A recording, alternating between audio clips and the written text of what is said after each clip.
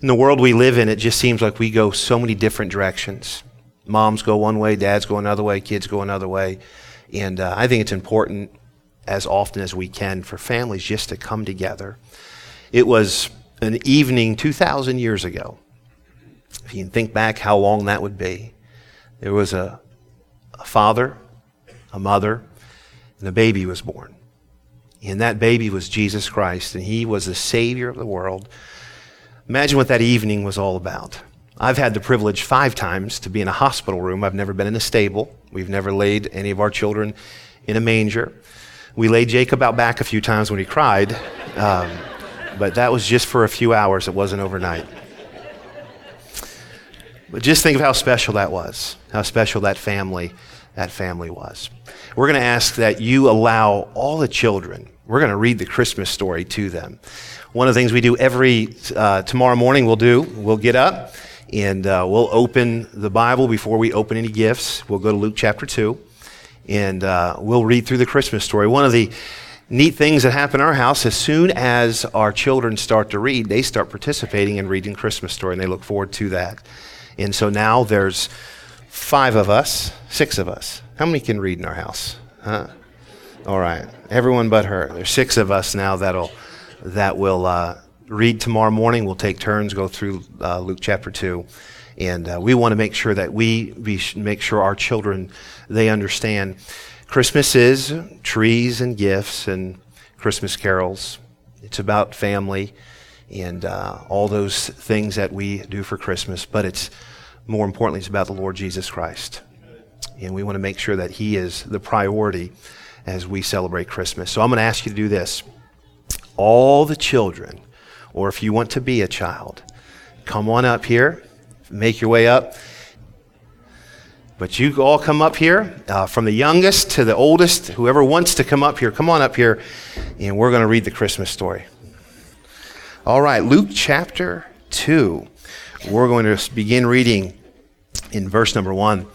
The Bible says this, "And it came to pass in those days that there went out a decree from Caesar Augustus that all the world should be taxed. And this taxing was first made when Cyrenius was governor of Syria. And all went to be taxed, every one into his own city. And Joseph also went up to Galilee, out of the city of Nazareth, into Judea, unto the city of David, which is called Bethlehem, because he was of the house in the lineage of David, to be taxed with Mary, his espoused wife, being great with child. And so it was that, while they were there, the days were accomplished that she should be delivered. And she brought forth her firstborn son, wrapped him in swaddling clothes, and laid him in the manger, because there was no room for them in the inn. And there were in the same country shepherds, abiding in the field, keeping watch over their flock by night. And lo, the angel of the Lord came upon them, and the glory of the Lord shone round about them, and they were sore afraid. And the angel said unto them, Fear not, for behold, I bring you good tidings of great joy, which shall be to all people. For unto you is born this day in the city of David a Savior, which is Christ the Lord. And this shall be a sign unto you. Ye shall find the babe wrapped in swaddling clothes, lying in a manger. And suddenly there was with the angel a multitude of the heavenly host, praising God and saying, Glory to God in the highest, and on earth peace, goodwill toward men. And it came to pass, as the angels were gone away from them into heaven, the shepherds said one to another, Let us now go even unto Bethlehem, and see this thing which is come to pass, which the Lord hath made known unto us. And they came with haste, and found Mary, and Joseph, and the babe lying in a manger. And when they had seen it, they made known abroad the saying which was told them concerning this child. And they all that heard it wondered at those things which were told them by the shepherds. But Mary kept these things and pondered them in her heart. And the shepherds returned, glorifying and praising God for all the things that they had heard and they had seen, as it was told unto them. All right, who can tell me the reason for Christmas? To celebrate Jesus' birth. Is that what you guys were going to say back there? Huh? The reason for Christmas is to celebrate the birth of Jesus. Why was Jesus born? Does anyone know that? Yes, sir. Die on the cross. He was born to die on the cross? Great. Well, why would he have to die on the cross? Does anybody know that? He was washing away our sins. Isn't that good? Huh? He was. He came to wash away our sins. That's right. So Jesus was born so that we could have eternal life. Isn't that a wonderful thing? So Christmas, when we celebrate the birth of Jesus, we are celebrating the fact that God gave us his son so that we could be redeemed or reconciled back to God. Isn't that a wonderful thing? Christmas is all about Jesus Christ. If you have your Bibles, I want you to turn with me to John chapter 3. Maybe you have your phone or electronic device. You could just go to John chapter number 3, and I'm just going to be a few minutes, I promise you, this evening. I believe one of the greatest verses in all the Bible is John 3:16. It talks about the purpose of Christmas. We find in John 3:16, the Bible says this, "For God so loved the world, that he gave his only begotten Son, that whosoever believeth in him should not perish, but have everlasting life." I want you to think about that verse again. For God so loved the world. And as you read that verse, you could put your name right there. Do you know this? If you were the only person ever to be born, God still loved you, and he still would have sent his son to give you everlasting life. The significance of that verse, each person in this room, you're important to God. There's not a person in this room that God does not love. There's not a person in this room that God does not care for. There's not a person in this room that God, when he sent his son, excluded. Every single person here in this room, God loves you. He loved you so much, this verse says this, that he sent his only begotten son. I've been preaching this month on a series of a heart to worship, a heart to praise. This evening, I just want to spend a few moments and talk about a heart to give. I believe this, the Bible tells us the one with the greatest heart to give was God. In this verse, it talks about a few things. It talks about this, the one that gave, the Bible says to very simply this, for God. God is the one that gave. God, the creator of this universe. The creator, the one that said this, let there be light and let there be an earth and let there be stars and the moon and the sun, and the one that spoke all of those things into existence, he loved you so much. He had a heart to give. There was a time in human history where God, in the beginning, the Bible says he created mankind, and the purpose that he created mankind was so that you and I would fellowship with him. Every single human being, when God created humans, he created them to fellowship, to worship him and bring glory to him, but mankind sinned. But God still loved us so much that he was not willing that we would just live in our sin. He said this, I'm going to send my son. He wants mankind to be redeemed back to him or reconciled back to him. God's desire is for each and every one of us to spend eternity with him. But because of sin, mankind could not be reconciled back to God by anything we could do. The best we could do was still sin. So in this verse, we find this, that God loved the world so much, the Bible says that he gave. The one who gave, John 3:16 says, was God. The reason why he gave is because he loved us. Now, I've got a son, and I joke around about him quite a bit, and I love my son. And the reality is this, I don't know if I love anyone enough that I would give my son for that person. There's probably not a parent in this room that would say, I'll give my son so that somebody else has life. God loved us so much that he was willing, the Bible says here, to give his only begotten son. Do you know the reason of Christmas was born out of love? The first gift, the greatest gift that was given was Jesus Christ, and it was given out of love. How many of you men and you husbands and wives, you go back and forth, we're not going to do any gifts this year. Anybody do that? We do that every year. We promise each other that we're not going to buy gifts. We don't need anything. And then I end up buying my wife gifts, and then she ends up getting upset. And the truth is, I don't know if she really means that she doesn't want a gift. I haven't figured that out yet. So we play that game, and I go get her a gift just in case. Just in case. My fear is this: one of these years I'm not going to get her something, and she's going to say, why didn't you give me anything? The reality is this: you give to those that you love. You give. Tomorrow morning, maybe some this evening, we'll gather around a tree and you'll have wrapped presents that you'll give to somebody, and you give them to people that you love. You've got your names written on them.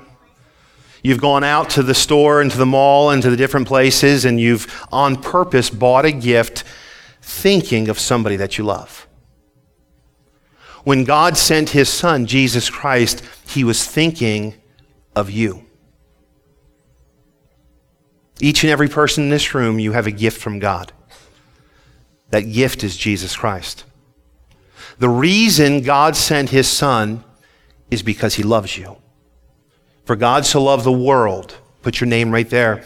The Bible says that he gave his only begotten son. What he gave was his son, Jesus Christ. The Bible goes on to say this, that whosoever believeth in him should not perish, but have everlasting life. That gift was given to whosoever. If you're here this evening, that gift was given to you. What was that gift? That gift was eternal life. You see, since man sinned, God desired for man to be redeemed back to him. The only way that could happen is that somebody, the pure Son of God, a perfect Son of God, he came to give his life so that you could be reconciled back to God. You know, there's going to be a lot of gifts that's going to be given this year. If you're like my family, we give a lot of gifts, and sometimes the gift was in the package, and the kids played with the package more than they played with the gift. Sometimes a week later or so, they even forgot that they have that gift. I said to my wife, we moved and we had a lot of things in boxes, and I told my wife just recently, we ought to go down to the basement and let's just repackage some of those gifts. We could save money. Our kids forgot they even have them. They were that important to them. God sent the most important gift any single person could ever receive. And that gift is eternal life. The gift that God offers you through Jesus Christ is everlasting life. Can you think about that? Every single person at some point is going to die, the Bible says. But God is offering each person everlasting life. Now that life only comes through Jesus Christ. John 3:16, for God so loved the world, for God loved you so much that he gave the greatest gift that could ever be given. That was Jesus Christ. The reason he gave Jesus Christ is so that every single person here in this room, every single person born, could have everlasting life. Every person here in this room, you are important to God. Some in this room this evening, 2016, might not have been the best year of your life. You might have gone through some tragedy. You might have gone through some hurt. Maybe there have been people in your life, friends or family members, that have hurt you. Maybe you've gone through some serious financial issues. Maybe you look back at this year and you say, it has been a terrible year. I want you to know this, that even in the midst of a year like that, God still loves you and he still wants to save you. You're still important. You know, maybe you're living a life and you're insecure because people that were supposed to love you didn't love you, and now you're insecure and you're wondering, does anyone love me? Maybe those that were supposed to take care of you didn't really take care of you the way they should. Maybe you're living and you're wondering, am I important to anybody? Maybe you're sitting in a room filled with this many people, as large of a room as this is, and maybe you're feeling like you're the loneliest person in the world. I want you to know this evening, this Christmas season, that you're not alone. God loves you, and he gave his son so that you could have everlasting life. Every single person here in this room, God loves you. Christmas is about giving. It's about giving to those that you love. It's about trees, and it's about Christmas caroling. It's about gifts. It's about snow. It's about all the things that come with Christmas, but the most important thing we must know this evening is Christmas is because God had a heart to give. God had a heart to give because he has a heart for you. God loves you.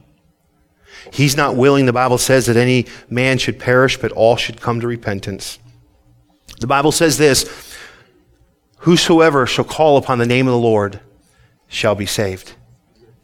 Jesus said, I am the way, the truth, and the life. No man cometh unto the Father but by me. The good news is this, every single person here can receive that gift. Now tomorrow you'll receive some gifts, or maybe this evening, and somebody's going to give you a gift. There's going to be a name. That name is going to say Greg Corbett.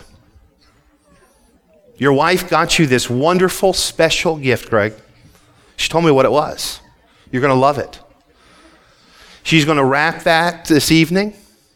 She's going to give it to you tomorrow. But you've got to open that gift to receive that gift. If he doesn't take that gift that has his name on it and open it, he can't use that gift. Linda loved him so much that she said, I'm going to give him a gift. But if he doesn't receive that gift and open that gift and accept that gift is nothing. Somebody loved you so much that you're going to receive a gift this evening or tomorrow, and God loves you so much as well that he's given you a gift.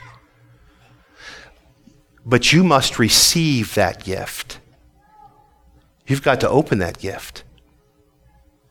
You know, one of the best things I think about Christmas isn't the shopping, isn't even what's in the package. I like to watch the kids open the package, don't you?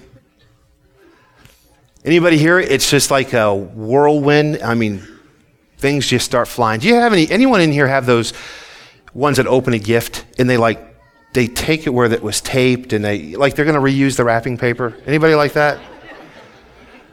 We started having one of those types of kids, and I helped them out that year. I said, give me that. This is how we open gifts. Get to it. That gift that God wants to give you has your name on it. And you must take that gift. You must open that gift. You must receive that gift. You say, how do I receive that gift? By faith. Trust in Jesus Christ. Every single person, the Bible says this, for all have sinned and come short of the glory of God. You might be sitting here this evening and you say this, but well, you don't know how bad I am. The truth is you don't know how bad I am. And the person sitting next to you, they're even worse. None of us deserve this gift. God didn't give us this gift because we deserve it. God gave us this gift because he loves us. The Bible says that all of us are sinners. It also says this, the wages of sin is death. Because we're sinners, we don't deserve life. But God, despite what we deserved, in his mercy and in his grace, he still loves us. And he offers you that gift.